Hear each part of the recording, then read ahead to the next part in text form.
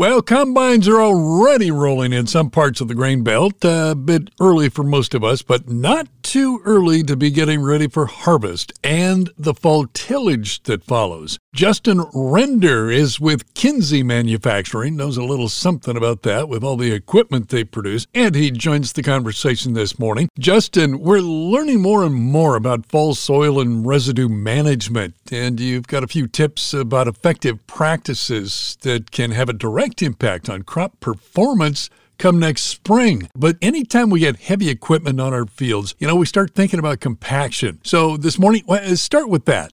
Compaction is always a concern. I think with the dry areas that we'll have throughout most of the Midwest this year, it won't be as big of a deal. But, anytime we get wet and saturated soils, we always increase that risk of compaction. So we want to make sure we can do that, try to hold off as long as possible. Sometimes it's not feasible, but, by doing that, we're reducing sins for the future. So if we have some combine tracks or other things that we need to fix, fall's a great time to do it to avoid that problem that can really last for many years. It's really important to make sure your combine's properly set up. So we've got the header set right where we're processing that residue, we're breaking it open, we're starting that breakdown process on the stalk, as well as our spreading and chopping system. So our chopper knives are sharp, we're getting that residue spread for the whole width of our combine head, whether it's corn, soybeans, wheat, whatever. That way we can get that residue spread. Yeah, and I got to tell you, we talked about that process of getting residue to break down at our recent Soil Health Field Day. And one of the keys we're hearing a lot more about is the importance of shredding and spreading that residue to get that decomposition process really rolling.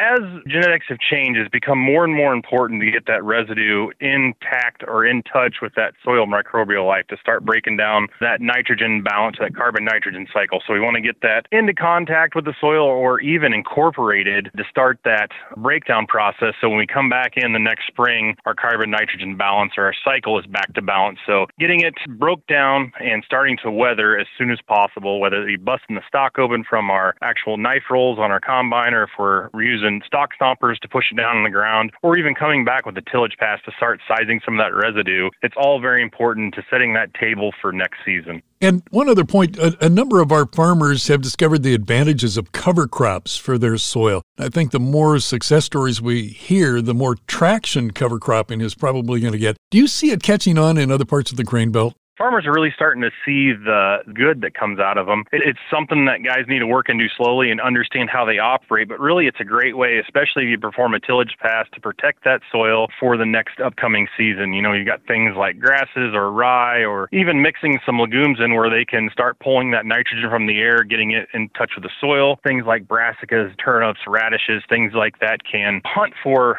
minerals or even nutrients in the soil and keep them immobile until they start breaking down the following season, putting them perfectly in the root zone for the next upcoming crop, as well as helping with compaction like we talked about earlier, or even water infiltration and even root growth of the next crop. It can follow a lot of those old root channels or root zones. So always a great practice to put into use. Take a look and do some over the fall here before we get rolling, and highly suggest to do that to protect your soil.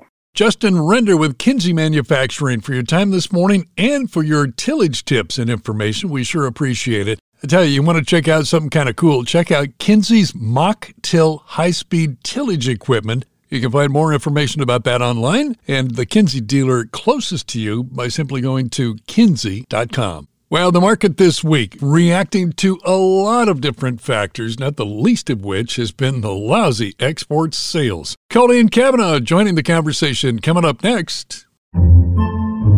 Podcasts by Federated Media.